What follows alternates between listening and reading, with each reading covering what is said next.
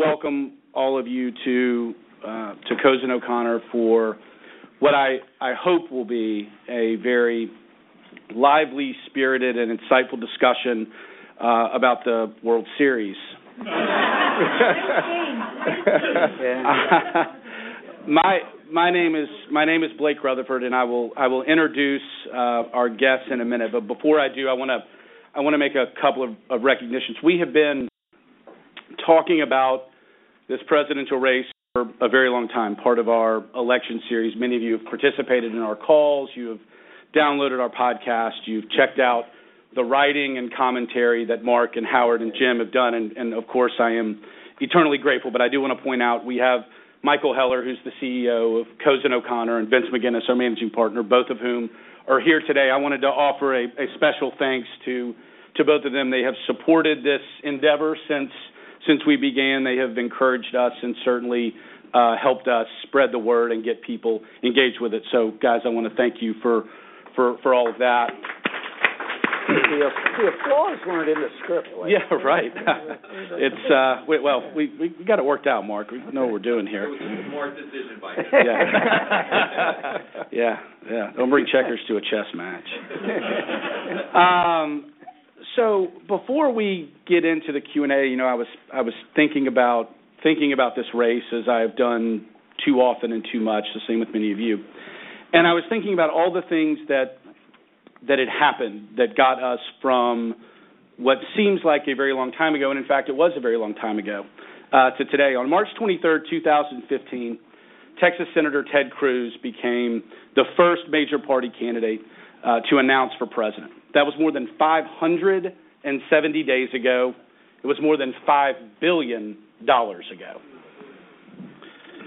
It was 21 candidates ago. Did you remember, Mark, that George Pataki ran for president? Lincoln Chafee ran for president. Lincoln. Your buddy, the balladeer Martin O'Malley, ran for president. Or for the fifth time in 7 cycles, an Arkansan ran for president. We're everywhere. Jeb Bush was in it for a little while, a little bit longer than Scott Walker. Joe Biden maybe should have been in it. I suspect it would have lasted a little more than a while.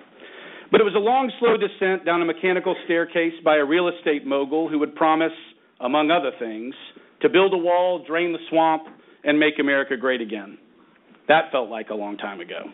And a woman who, after declaring that women's rights are human rights and human rights are women's rights, stood on Roosevelt Island and said, "I will be the youngest woman president in the history of the United States." It was Feel the Burn ago. It was 23 Bernie Ball wins ago, millions of fired-up young people ago. Imagine if he hadn't said, "The American people are sick and tired of hearing about your damn emails." It was lying this and little that and Lindsey Graham's cell phone number a long time ago. It was too many Republican debates and not enough Democratic debates ago. It was Marco Rubio's hands and Ted Cruz's dad and Megyn Kelly's, well,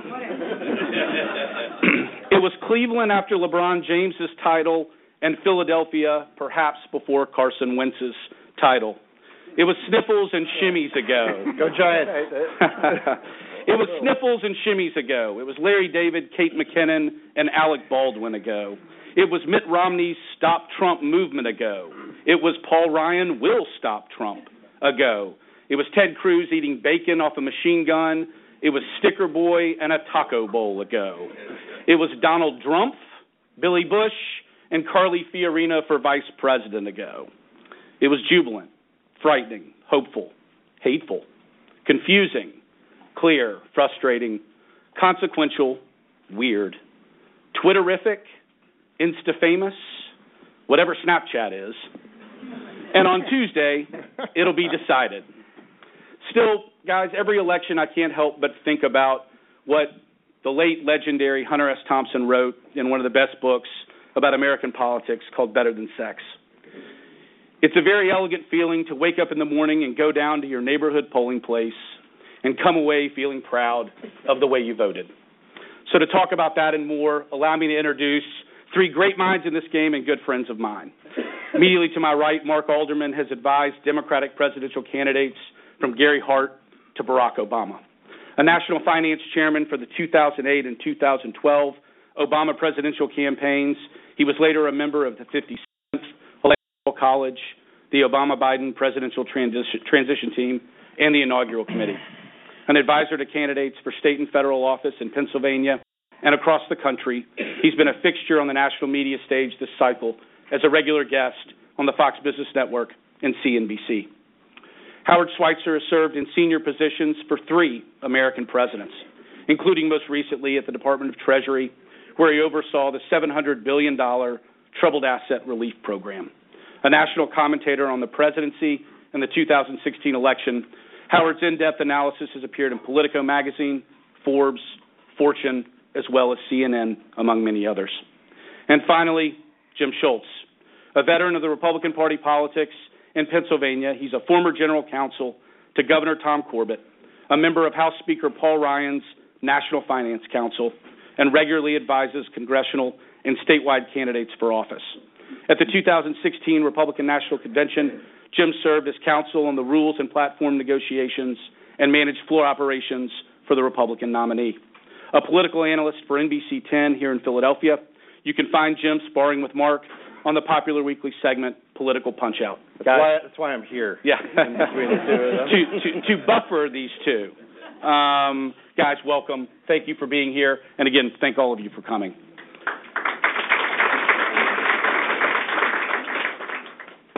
I want to begin, Mark, by talking about where we sit 4 days from this election. We will get into the polls in a minute. We will talk about get out the vote in a minute. You will predict who is going to win Right here. in a minute. But before we get to all that, set the stage for our discussion today. Give us your perspective on the state of the race. Not good is the state of the race, and not because one side's winning or the other side is losing. It has not been a good democratic experience, Blake. And I think everyone in this room and everyone out there in the country just needs it to be over one way or another. I think the last week has been a fitting conclusion to a campaign that did not bring out the best in America, and I am sad to have to say that, but any other answer would be dishonest. We need to move on one way or another from this experience. Jim, I want to look at it a little bit differently from the perspective of where the Republicans sit today. As you're looking at the landscape, give me a sense of the Republican Party's confidence level right now. I think we have 31 governorships around the country. We have large majorities in the House of Representatives in just about every state and Senate in just about every state. We have obviously a very tight United States Senate and the U.S. House of Representatives. We have big leads, big margins. But in terms of the top of the ticket, who leads the Republican Party going forward? It's a big question mark. It's going to depend what happens Tuesday. I think it's more likely than not, and we'll talk about that Paul Ryan continues to be the voice of this party going forward. Regardless of outcome of the election, I think he's going to carry the flag for the Republicans. And there's going to be, if we have a Trump presidency, some strife between Congress and the executive branch, which is sometimes healthy, but I'm not sure. I'm not sure that it's going to be healthy for the Republican Party. But I think Paul Ryan is a good leader. I think he's the guy that we need to look to going forward in terms of setting the agenda for what we need to do in this country. Howard, Mark described this as really not being a particularly great moment for America. Yet, of course, we pride ourselves on full and fair elections, peaceful transitions of power. You have participated in a number of those transitions, not to necessarily foreshadow the outcome, but we have heard a lot about disruption. We have heard a lot about a rigged system. We have heard a lot about voter integrity. Sort of thinking about those issues, what's your sense of where we are going into Election Day in terms of the sort of things we really tend to pride ourselves on, those moments of fairness, those moments of honesty, those moments of integrity, the validity of the vote, so to speak? My view is we're okay.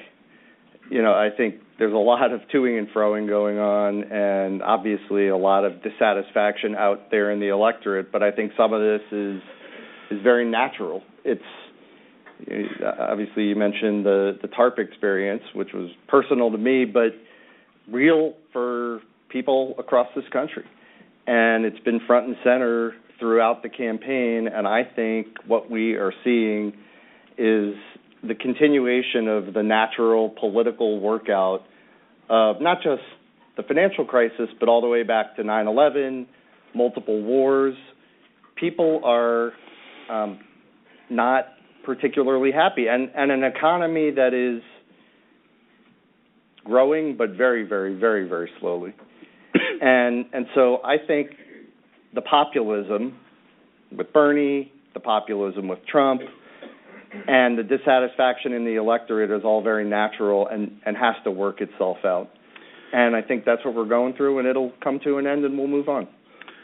Mark, you were intimately involved in both the 2008 and 2012 elections, and we are talking a lot today, as we do every cycle, about enthusiasm, whether there is enthusiasm among the electorate, and then what it means when we talk about enthusiasm. Interestingly enough, if you look at where enthusiasm sits today, Donald Trump has an advantage. He's up about 52-47 in terms of who's more enthusiastic today. Overall, though, only 49% of the electorate is enthusiastic. Compare that to 2012, when 62% of the electorate was excited. Young people, we've talked a lot about young people in this election. We'll talk a little bit more about that today in the context of the map. 18 to 34-year-olds, the enthusiasm's down 16% against 2012. Characterize, Mark, for me, if you will, enthusiasm. What does it mean? Does it matter? Well, I think, Blake, that it matters, but I think it's the wrong word. I think enthusiasm is overrated in an election. I would use the word determination. How determined are a candidate's supporters to vote? And I think that there is, on both sides, a tremendous determination to vote, not necessarily to vote enthusiastically, but this election has quite obviously driven each side to the extreme of determination to deny the other the office of president. And I think you have a pretty determined electorate. I do not think that the turnout issues that are being predicted here and there, here in Philadelphia specifically and elsewhere, I don't expect that to be the problem. I think people are determined to go out. They're just determined to go out to keep the other one from being president. Howard, it is interesting because we have for the past two cycles heard so much about, and now it's become sort of a tagline for both sides, hope and change, right? We talked about hope and change in 2008. We talked about, in some ways, hope and change again in 2012. We are not talking about hope and change today. We are talking about, to Mark's point, save me from the other, whether you are a Hillary Clinton supporter and afraid of what a Trump presidency means, or if you are a Republican. I don't mean to characterize that and to say that not every Republican is a Trump supporter, but he's built an interesting constituency, which I'll talk about in a minute. But if you're a Republican, you are certainly mindful of the challenges that you see a Hillary Clinton administration bring. What do you think that does to the American psyche? I mean, we are not voting for something right now. It seems like we are voting against something. And a friend of mine says you always want to run to something, not from something, and that's clearly not this election. And I think it has people down. It has people nervous. You can't walk into a restaurant and order a meal without hearing somebody at the next table talking about the election, and it's weighing on people. And I think, look, this is not hope and change, like you said. She is the embodiment of the status quo. He is the exact opposite. and he's certainly not running a campaign that anyone could describe as hopeful. So it's damaging, but again, as I said earlier, I think this is a very resilient nation, and we're gonna pull out of it and move on. Jim, I want to sort of pivot now to the map, and we have a battleground map up on the screen, which gives you a sense of where the race looks like. Which we can see in the window. Oh yeah, great. Which is kind of the right metaphor for this whole election. Right. You sort of see it, but it's not that clear. It's out there somewhere. It's far away. Yeah, not quite sure which state is which color. So, Jim, 22 million people have already cast their vote. 34 states have early voting. A couple of states, which it's pretty interesting. I don't know if any of you have voted by absentee in Pennsylvania. You can't vote early in Pennsylvania, of course, but you can vote by absentee. And if you vote by absentee in Pennsylvania, you can on election day go to your polling place and change your vote if you would like. So when Donald Trump says actually you can change your vote in Pennsylvania, he's not making a mistake. He actually got that one right. But 22 million people have voted in 34 states, and then depending on what we know about absentees. Let's talk about the map. Let's talk about what states really, from the Republican perspective, you're focused on. Where's Trump going to spend his time, and what resources he has left, do you think? The important toss-up states, of course, Florida and Ohio. And that's where we need to shore up. He needs to shore up Florida and Ohio. Pennsylvania is a place that's been lost for Republicans for years. I'm not sure why there are so many resources being poured into Pennsylvania from either candidate at this point in time. But we haven't won the top of the ticket in Pennsylvania since 1988. I suspect that's not going to change in this cycle. Iowa is another state that's very important. And North Carolina is a big question mark, and I think that's going to be kind of the state that determines this election at the end of the day, that and New Hampshire. So right now, internal polls and some of the external polls has it neck and neck in North Carolina with a slight lead for Hillary Clinton. Same thing in New Hampshire. You also have governor's races and Senate races up in those states, and they're tremendously competitive, neck and neck, slight leads for the Republicans in those seats. So I think it's really going to come down to those two states. I think Trump can get the 252 with the states we just described. Get into that 270 is going to be tough unless he can pull out North Carolina and New Hampshire. Mark, I want to talk about North Carolina, and I want to talk about Pennsylvania. I want to start in North Carolina, which we have been talking about a lot in this election. It is a state that Mitt Romney carried in 2012 that has seemed to be trending up until about 2 weeks ago for Hillary Clinton. Early voting numbers in North Carolina suggest that African-American turnout is down about 16%. White turnout is up about 15%. In Pennsylvania, we have seen the state pretty much level out. 3 new polls came out over the last couple of days showing Hillary +4, +4, +5, and the Real Clear Politics average still has held fairly steady. What do you make about those two states in particular? And we're paying a lot of attention to them, so I wanted to get your perspective. Well, Pennsylvania is easy. She's going to win Pennsylvania. I think Jim agrees with that. Happy to talk about it. Not necessary. North Carolina, however, is a lot harder to call. Governor Romney did win it, although you have to indulge me, a very quick story. So the Battleground States Director for the Obama campaign in 2012, a guy named Jeremy Byrd, I'm in his office on election day around noon. He has his head in his hands, and I say, that's not good. What's going on out there? Because you walked into his office. Well, that did it. And I think his head was down first, but I don't remember. It's real hazy. Your story. I said to him, so his head was definitely down first. He looked up and he said, do you know Blake Rutherford? Yeah. And that'll do it every time. And I said, every time. And he said, that's why I have a headache. But in a lot of people can relate. Blake What do you think, Jeff? In addition to Blake giving me a headache, he said, no, we're fine. We won. And I said, well, the head and the hands, it's not just Blake. What is it? And he said, I'm so pissed off. If Messina hadn't pulled the money out of North Carolina, we would have won that too. So I said to him, that's way too intense for me right now. So if we won, we won, and good for us. But North Carolina was very, very close. Very, very close in 2012. It has been trending bluer, purpler in the last 4 years. I think it is going to be very close again. I think Hillary Clinton wins North Carolina. I think she is banking votes even as we speak. I think that the reports of a suppressed African-American turnout are exactly that. Jim's colleagues in the North Carolina legislature and state house did all they could to suppress early voting.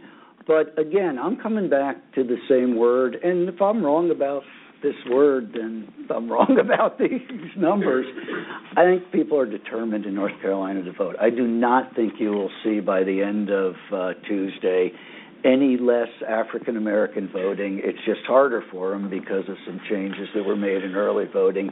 And I think she's going to win North Carolina, and I think that's going to be all she wrote. Without North Carolina, Donald Trump isn't the president. Yeah, I think there's especially in North Carolina and some of the battleground states, people want to vote for something. We talked about that earlier.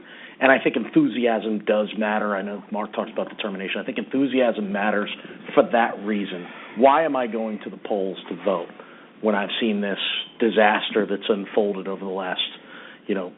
Do not underestimate the determination of African Americans in North Carolina and everywhere to go out and vote for the president, who is not by name on the ballot, but might as well be. Among African Americans, Hillary Clinton leads 83-2.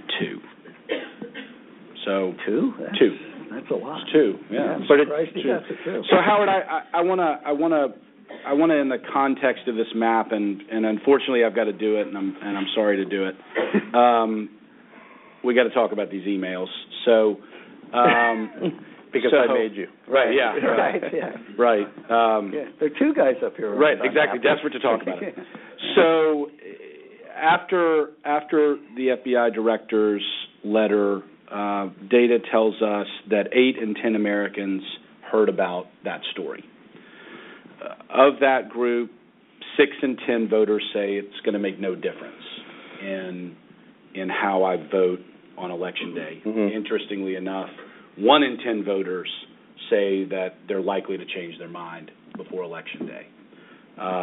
So we'll get to turnout in a minute. Yeah. But I do want, in the context of this map, what significance do you attach to that development, to this news cycle? Been a tough couple of weeks for Hillary Clinton since, if you just consider it from a headline perspective.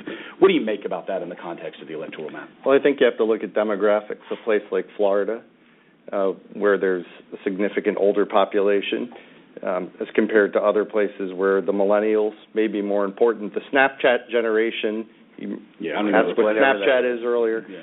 I don't think they care about disappearing emails because that's how they communicate. So, and Bernie said it, tired of hearing about your damn emails.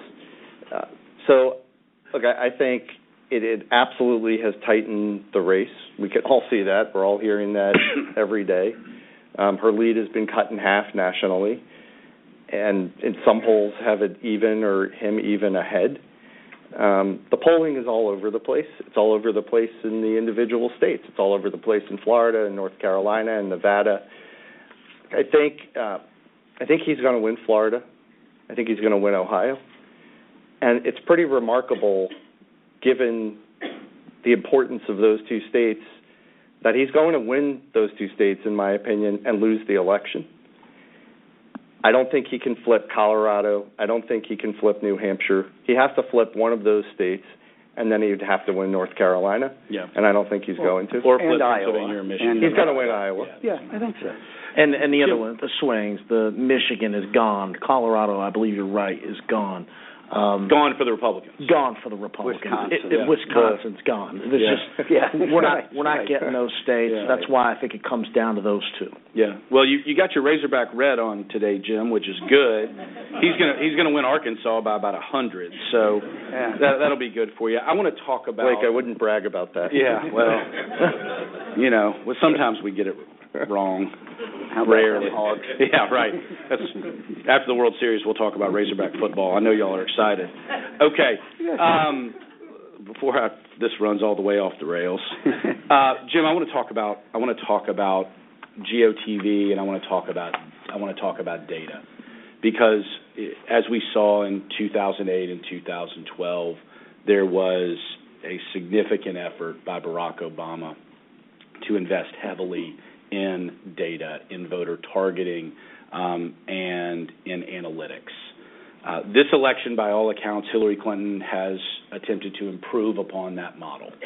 Donald Trump has said time and again, I don't care about polls, I don't care about data, none of that really matters to me. And in some ways, you can feel free to disagree with me, but I think you said that a couple of times. But anyway, today in the New York Times, Jim Messina, Mark's friend and whom Mark referenced, who ran Barack Obama's 2012 campaign, wrote in the New York Times, "Today campaigns can target voters so well they can personalize conversations. That is the only way when any candidate asks about the state of the race to offer a true assessment. Hillary Clinton can do that. To my knowledge, Donald Trump, who has bragged that he doesn't care about data in campaigns, can't." What do you make of Trump's GOTV effort, which by all accounts is Twitterific, it's Insta-famous, it's whatever else is happening on our phones, but it is not data-centric? Do you see any correlation to outcome based on his lack of investment in what now seems to be the modern campaign? So I ran the field operation for Bush Cheney in Pennsylvania here in 2004. And that was the first time micro-targeting that you mentioned was used and used effectively in that race. And we got our butts kicked in 2008 and 2012 in that area because they took the Democrats took what we had used in 2004 and put it on steroids and did a fantastic job of getting to their voters.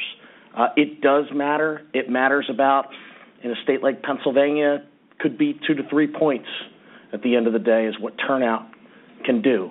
Again, some of that goes into, are we reaching out to our voters? We're going to get them to the polling places. We're calling them. We're hitting with email, Twitter, all the different things that we can reach out to voters with in terms of social media and direct voter contact, mail. Still, people are still using mail.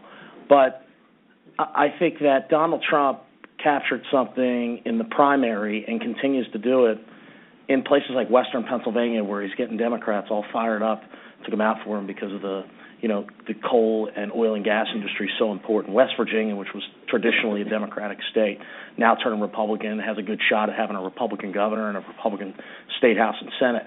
I think he has used the news media to his advantage in such an effective way that while targeting does matter, in the places where he's ginning up votes, I think he's done a good job using social media and just the news media generally to gin up his voters. But he's lost his message, I think, largely in the general election. I mean, he talked all primary season about the polls, and the polls haven't been in his favor, so he hasn't been able to go out and run on being the most successful person in the history of the universe.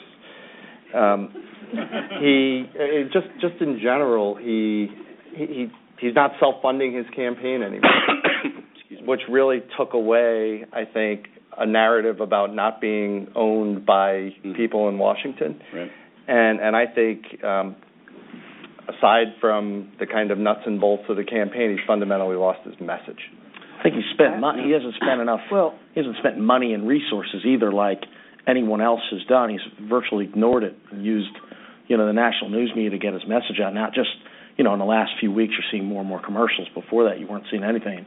Hillary Clinton and all of his opponents in the Republican primary just beat the heck out. Yeah, Mark, I want to, because I know anecdotally I don't want to get too much in the weeds on this, but I think because we're talking about it so much, and I want to get a sense from you all about what you think the campaigns are thinking today. But I want to read you, Mark, something else that Jim wrote and get your reaction to it, which is campaigns have entered the era of little data. Huge data sets are often less helpful in understanding an electorate than one or two key data points. For instance, what issue is most important to a particular undecided voter. With little data, campaigns can have direct, highly personalized conversations with voters, both on and offline, like an ad on a voter's Facebook page addressing the issue the voter is passionate about. In 2016, we see that online political engagement rates, especially for young voters, are at a historic high. This is why campaigns no longer pay much attention to public polls, which often use conversations with just a few hundred people to make predictions about the entire electorate. Getting a truly representative sample has become ever more difficult because of the growing percentage of households with only cell phones, the number of voters who prefer to speak a language other than English, and the difficulty in contacting younger voters who generally don't have landlines. You have some experience with this. I have some experience with this. I think we're going to find out. Yeah. We're going to find out if it matters as much as it always did. Jim said from his own personal experience, it used to be worth 2-3 points in Pennsylvania.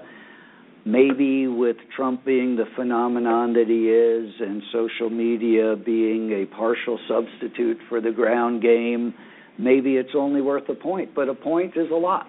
And if it's tied and the ground game's worth a point, she wins. But the sophistication of the ground game is something not to be believed unless it's been seen and felt. My story, Blake was alluding to some experience with this. So again, in 2012, I asked the guys out in Chicago who were doing the data, can I see my voter file? They had a file on me that had 2,000 bits of data, most of which I had forgotten had even happened to me in my life. But the most amazing, and this is what is going on in the next 5 days here, the most amazing was they knew where I stopped to buy my coffee, Gladwin coffee, on my way in the morning, Michael. And they were prepared, because the guy there was one of them, they were prepared to have somebody ask me the last 4 days, are you going to vote? Are you going to vote? Did you vote? Did you vote? That's the level of personal touch that is happening all over the country, well, all over the battleground states right now. It's worth something. And if this is as close as it's starting to feel, that ground game could be the difference maker. This cake was baked 8 years ago.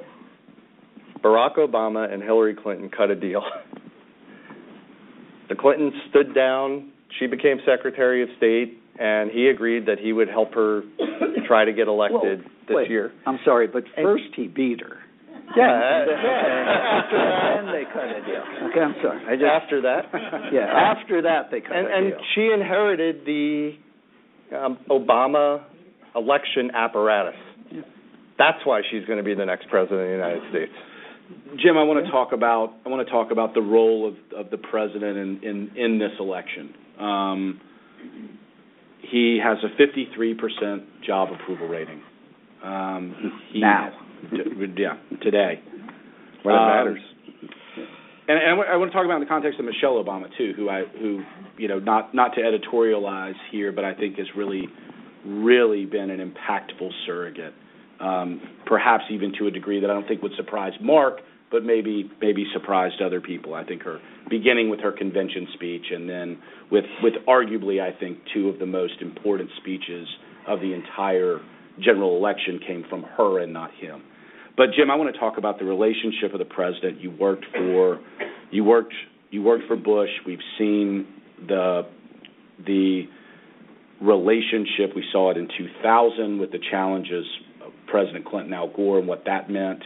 What do you make of Obama's standing and any correlation that voters are going to have to the Obama years when they walk into their polling place?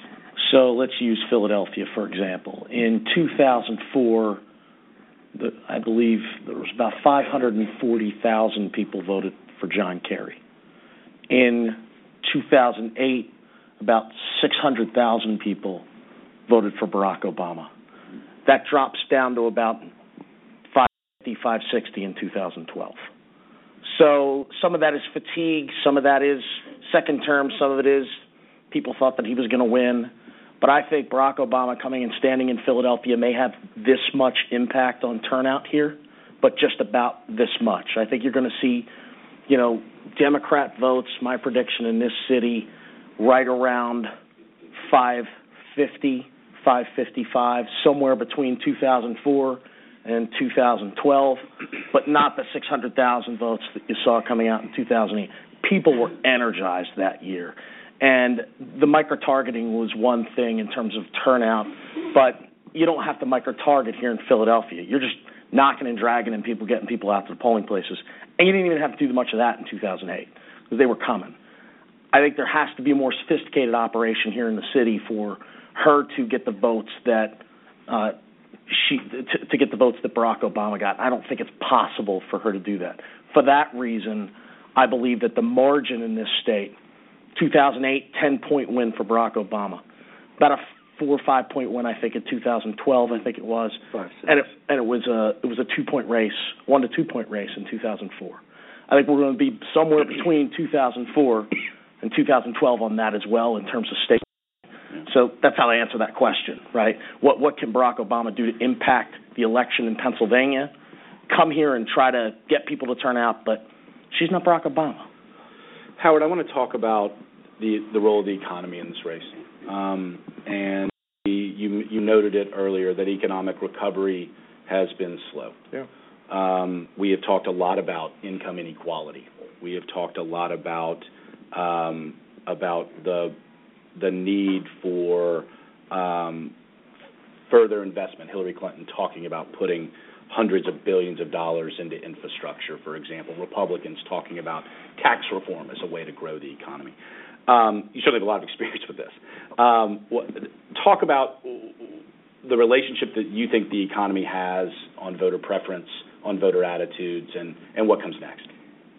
I think at the end of the day, people fundamentally vote their wallets, and it comes down to individual views about about their personal level of security, and it goes back to the president's approval rating. I mean, the economy is better. It's not robust, but it's better. It's one of the best in the world, and I think people do feel certainly better off economically overall than they did 8 years ago, which I think is why the president's approval rating is north of 50% and why Hillary's going to win. Going forward, I see the economy as the rallying cry for the next president, for Hillary. I think it's a way for her to come in and orient her administration in a way that brings people together because, I mean, look, it's going to be, assuming it's her, it's going to be a very challenging presidency from a partisan perspective in terms of investigations and email. It's all going to continue. But if we can get the economy moving, and it's something that everybody should be able to agree on as a macro priority, that brings the country together and makes people feel pretty darn good. So that's my view. And I think on the other side of that, where Trump is popular, Western Pennsylvania, portions of Kentucky, places like West Virginia, folks in those areas are hurting, right? So it's a pocketbook election for them as well. Yeah. That's why they're so driven to come out and vote. Just not enough of them. Yeah. So we have not yet talked about, but there is a relationship here. Jim, you alluded to it in some of your comments. There is a relationship here between what this map means and what it means for the United States Senate. And I want to show people before we come back, and I'm going to let you guys tell us who's going to win. But this is what the Senate map looks like. And we have a number of races, including one here in Pennsylvania, Jim, that I know you're well, a lot of people are involved with. But I thought, Jim, you might just sort of characterize for us what you see in the context of the Senate map, and then I'm going to let Mark give the Democratic perspective. Well, and it comes down to the states we've been talking about all along, right? It's where the governor's races are up. It's where the Senate races are up. It's Indiana. It's North Carolina. It's New Hampshire, Pennsylvania. All of those are even races by all accounts. When it comes to the governor's races, when it comes to the Senate races. I mean, heck, there's even a governor's race that it looks like we may have a Republican governor in Vermont. I mean, it's just a crazy year. But in terms of the Senate races, I think the one thing I think that the Comey letter did was kind of, I think that helps the Republicans in terms of retaining the Senate. I don't know how much it's going to make a difference at the top of the ticket in the presidential, but I think it matters for retaining the Senate. Mark, what do you think about the Senate? Well, I think it has gotten tighter, as Jim's saying. I think the Comey letter is going to help the Republican challengers or incumbents, depending on where you're talking about. But I have thought all along something that I still think, notwithstanding emails and Director Comey and the rest. I think elections break one way more than another. States are correlated. You don't usually see somebody doing great in Pennsylvania and terrible in Ohio, or the other way around. And I've thought all along whoever won the White House was going to win the Senate. I still think whoever wins the White House is going to win the Senate. And I think you're going to see that the top of the ticket and the next line on the ballot, the Senate, are running really close. I think that's what the recent controversy has done. I think it tightened up the gap between the top of the ticket and the Senate candidates. So I don't expect the Electoral College, I know we're coming to this, but I don't expect the Electoral College to be 270, 268, and I don't expect the Senate to be 50-50. I think it could go the wrong way, as I see it, but it's going to break one way or another. That's how elections work. You know, Howard, it's interesting because there's data coming out of Florida, not entirely sure how reliable it is, that roughly 28% of registered Republicans who have gone to vote in Florida are voting for Hillary Clinton, which certainly suggests the possibility that ticket splitting is real. Yep. I wanted to get your perspective on whether you sense that this could be a ticket split election. Could we have a desire among the electorate to elect Hillary Clinton and then elect a Republican Senate as a check? And there are turnout operations. We talked earlier about Trump's lack of a get-out-the-vote operation, but there are organizations like those funded by the Koch brothers that are turning out the vote for Republicans down ballot and not helping Trump. So I think that can really impact the ticket splitting, and I think the Republicans are going to keep the Senate. I didn't think that 2 weeks ago, but I think the emails are really impactful down ballot. And in places like North Carolina and Missouri, where you've got Republican senators, in New Hampshire, where you've got Republican senators that are incumbents, I think it helps them, and they pull it out. What do you think the final tally in the Senate is on Election Day? I think 51-49 are. What's the surprise rate? That's the right tally. It's just the wrong way. We'll get to you in a minute. Well, I'm trying to help them. And by the way, if it turns out to be 50-50 with the Clinton presidency, they've got to run, yes, but there's a special election in Virginia next November. Yeah. So everything is going to get punted forward. So 50-50 is a very short-term victory. Right.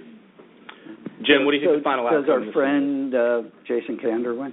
I don't think so. Missouri. That's how you get to your wrong number. Jim, what do you think the final outcome is today? I think we win in Indiana. I think we win in Pennsylvania. We being the Republicans. The Republicans win in Indiana, win in Pennsylvania. I know Vote Mark's for going to two. disagree with me on that. But that number we just talked about, that 3-point, 4-point race here in Pennsylvania, Toomey's going to run far ahead of Trump in Pennsylvania, enough ahead that he wins. If it's a 7 or 8 point race here in Pennsylvania at the end of the day, at the top of the ticket, it becomes much more difficult for Toomey. But if it's in that sweet spot where a lot of people think it's going to be, and remember, 4 points is a landslide in Pennsylvania, typically. Right. Right? So if it's 3 to 4 points here, Toomey can still run ahead of that. And he Mark? wins. 51-49D, I think that we're going to win here. I think we're going to win in Indiana. I think we're going to win in Wisconsin. I think we're going to win in Illinois. I think we're going to win in New Hampshire. And I think we are going to win in Missouri with Jason Kander, who did run the best political ad ever, as Howard points out. You have to just go to YouTube, put in Jason Kander. Gun ad. You've never seen anything like this in your life, which Phenomenal. is why he is going to win. That ad, I think, alone is going to do it. We're going to lose Nevada. We're going to lose Harry Reid's seat, and that's why the net pickup is going to be 5, not 6. So 54-46 today, so it's +4 in the White House or +5. Well, if it's 51-49, then you'd a lot rather have Tim Kaine as vice president than Mike Pence, but it's still 51-49. Before we come back to your presidential predictions, I did want to open up our discussion. If anyone has questions or comments, I'm a B- moderator, so you can probably do better than me. Yes, sir. Ohio, which I am mesmerized about. You have a governor who is very popular there, who voted a write-in ballot, and that got very little national news. Kasich voting for John McCain. Correct. Yeah. Why is Ohio not following him? Mark, what do you think? Well, Ohio is hurting, and Ohio is home, as Jim was saying, Michael, to a lot of angry white men and some angry white women, too. And it is just demographically fertile ground for Trump. I think what has happened in Ohio that pisses me off, just for the record, is Howard's not getting enough credit in Ohio. Howard and TARP did the auto bailout. The president won Ohio 4 years ago because of the auto bailout. And there's an amnesia thing going on. All this time around, the D's are getting no credit for that. And I think that's how Obama won and how Hillary will lose it. And it's a binary choice. I mean, we've got two people running, and you have to pick. At the end of the day, obviously you can write somebody in, but people are going to pick one of the two. And she's a really, really, really bad candidate. Yeah. And I think you're seeing the same phenomenon along the border of Pennsylvania and Ohio, and it's just bleeding over, right? You have the strong Democratic portions of Pennsylvania that bleed over into Ohio. It's oil, it's gas, it's energy. All that matters. And then you have the little corner down there in West Virginia, and that matters there as well. So I think that's what's driving it. It's industry and the lack thereof. Yes, sir. It sounds like none of you think that it's possible, but I'm wondering if you could talk about the possibility of polls being meaningfully inaccurate this year because people don't want to tell the truth to pollsters about who they're supporting. Howard, you want to start with that one? I think it is.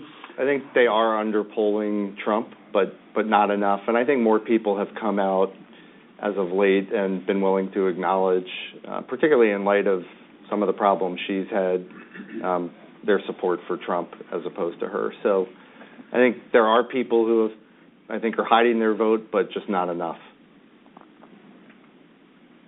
No, I agree with that. Yeah, I agree with that. Jerry. Today is Thursday.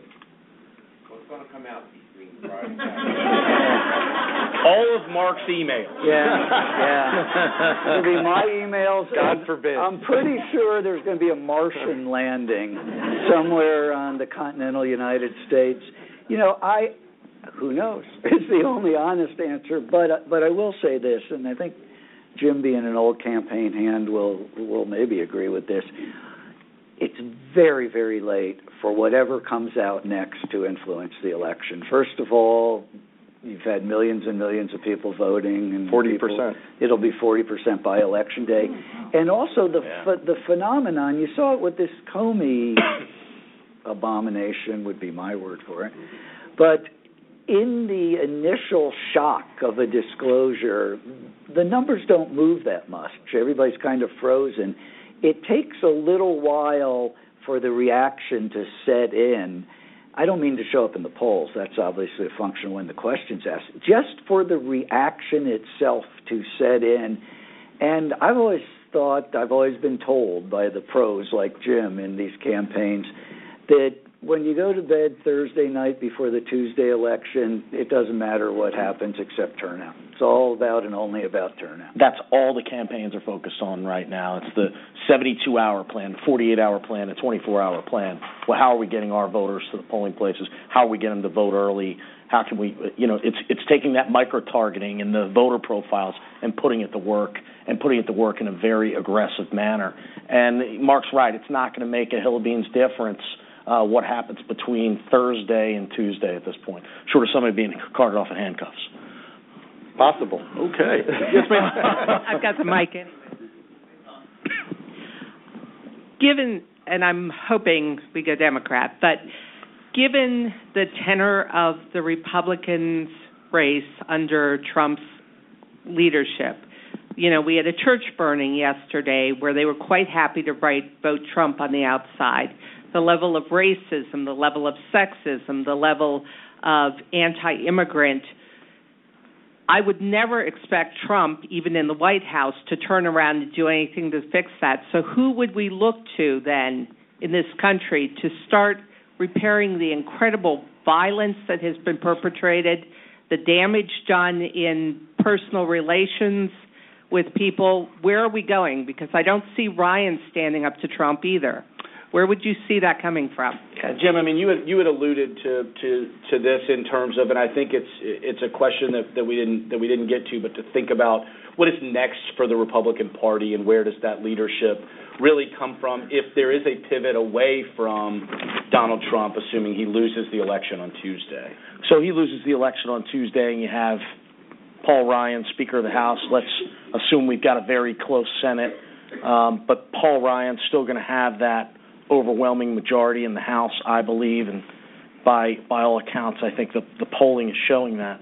But I think he does have that ability to kind of take control of the Republican Party, move it forward, set an agenda, and I believe that agenda is going to be centered around tax reform. We're going to get away from talking about a wall. We're going to get away from talking about some of the issues that kind of divide this country and talk about tax reform and putting people back to work and infrastructure on the economy and putting people back to work by building roads, bridges, and rail and multimodal and putting people back to work in those industries. And that's when, our leaders will get back to governing. Howard, assuming my view is right and Hillary is the next president, I think this is something that only a president can really do.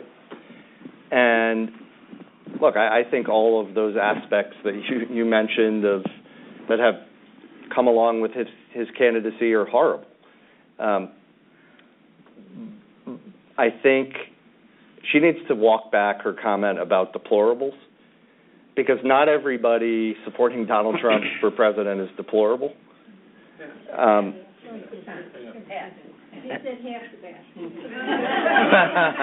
she was high by a couple of percent. It's not half. We got almost an hour before the word deplorables was used. I mean, look, it's the depressed economic areas of the country where people are willing to listen to Trump because they need help. And she's got to walk that back because it was painting with too broad of a brush. And and pull people forward. And she's not necessarily, I mean, I think she will be a good president, much better president than candidate. She's not necessarily the person I would pick as the embodiment of the status quo to do that kind of pulling people together, but only the president can do it, and if she does it the right way, I think she can. Yeah, I have a little different view. I think we're done waiting for a savior to come rescue us from all of this. I think it's up to the American people. And I think the American people are going to wake up Wednesday, Thursday, Friday, whenever we know who the next president is, and they're going to carpool, and they're going to go back to work, and they're going to go bowling or wherever they go on Friday night, and they're going to stop yelling at each other. I think that the temperature gets turned way down when we finally get past this. Yes, President Clinton, I hope, has to do what she can. I think you are exactly right about walking back the deplorables comment. But at the end of the day, it's up to all of us, and it's up to our neighbors and our brother-in-law and everybody else to just take a deep breath and take a step back and just say, what was that? And you can use that word. And let's just get back to living in the United States. I think that is going to happen. There are always going to be deplorables on both sides, on every side of everything. But we had them before this election. This election, as just awful as it's been, didn't in fact create all of that anger and the violence even out there. And we just got to go back to where we were before we did this. I think you're still going to see, it's not going to be a cakewalk for a Clinton administration, because you're still going to have Gowdy and the Oversight Committee. You're still going to hear about your emails, and you're still going to hear about the foundation, and there's going to be hearing after hearing after hearing, and become part of the sausage making in Washington and what they can try to get and what they can try to accomplish as an executive and a legislative branch. I think at some point in time, the American people are going to want the president and the Congress to work together, because if Ryan's belief is the same as Clinton's, then they have some common ground to move the economy. But let's spread the discussion out a little bit more. We have more to worry about than just what happens in the continental United States. There's so much going on that's not great in the rest of the world. The entire Middle East, in Turkey, in Syria, Iraq, Jordan, Lebanon, Israel, etc. And you have the very aggressive two dictators, Vladimir Putin and Kim Jong-un. So talk about what's next in the wider world, United States, defense, war, relations abroad. What's your thoughts in the next presidency, depending on whoever you think is going to win? I happen to agree that it's going to be Hillary Clinton, but just talk about that as impactful on us as a country. Well, I think I'll take a first stab. I think the world is freaking out about the prospect of a Trump presidency, because it's hard to see this every day, but the entire world watches every single thing this country does. Our election is front page news everywhere. Everything these people say is dissected. And so first order of business is everybody can calm down, assuming it's Hillary, and that's one thing. She's going to have a different foreign policy than Barack Obama. She's going to be much more aggressive in places like the Middle East, friendlier toward Israel, tougher, I think, on Russia, and we're going to see a shift. In Europe they consider her to be a neocon, so it's going to be a very different presidency, and I think domestically she will be somewhat more progressive than people expect her to be, but internationally, globally, I think she'll use her moderation and even hawkishness to kind of cover that with people here at home. So that's what I see. We have time for one more question. Yes, sir. Vince. A comment and a question. Please. First comment, I think on behalf of Michael and myself and everyone at the firm, you guys made this absolutely terrific. Really appreciate it. Thank you. Thank you. We miss you guys, maybe not. So. and I guess my question for Howard and for Mark, this election cycle and everything about it has been really crazy. Do you think that has any impact on people's selection of socks and stockings? Yeah, I would say that the people who can't handle the pressure are going with color and patterns because it distracts them from what they're afraid of. Guys who can just walk down the middle of the road and deal with it, we don't need any of that stuff. So I think that's Howard's view as well. That's definitely my view. Yeah. All right, well, let's wrap this. That's brilliant. Absolutely brilliant. Just my story. I get it. I get it. I've got no response, none whatsoever. So, all right, let's wrap this up. Let's predict this race. Jim, let's start with you. Who wins the Electoral College, and what's the tally? I think it's 252 Trump, and I think the reason for that is bathrooms in North Carolina at the end of the day. I think that was the defining moment for this election cycle, is that bathroom issue in North Carolina tanked the Republican Party there, and that's why he's going to have a hard time getting to 270. If they can turn North Carolina, it's a whole different ball game. If they can, it's 252, and that's his ceiling. Howard? I'm there, too, at 252. Yeah? Trump caps at 252. Yep. He takes it. Mark? Well, I obviously counted wrong because I have Trump at 250 for the exact same reason. So I'll go back and find my 2 votes. But he can have them. Trump 252. Have a good time. So Hillary Clinton becomes the next president of the United States, our first female president. And the youngest female And the youngest female president. But Blake, so much depends on the Senate as far as appointments. Look, we've got a Supreme Court vacancy. Right. So I think it's as important to watch the way the Senate breaks on election night as it is to watch what happens at the top of the ticket.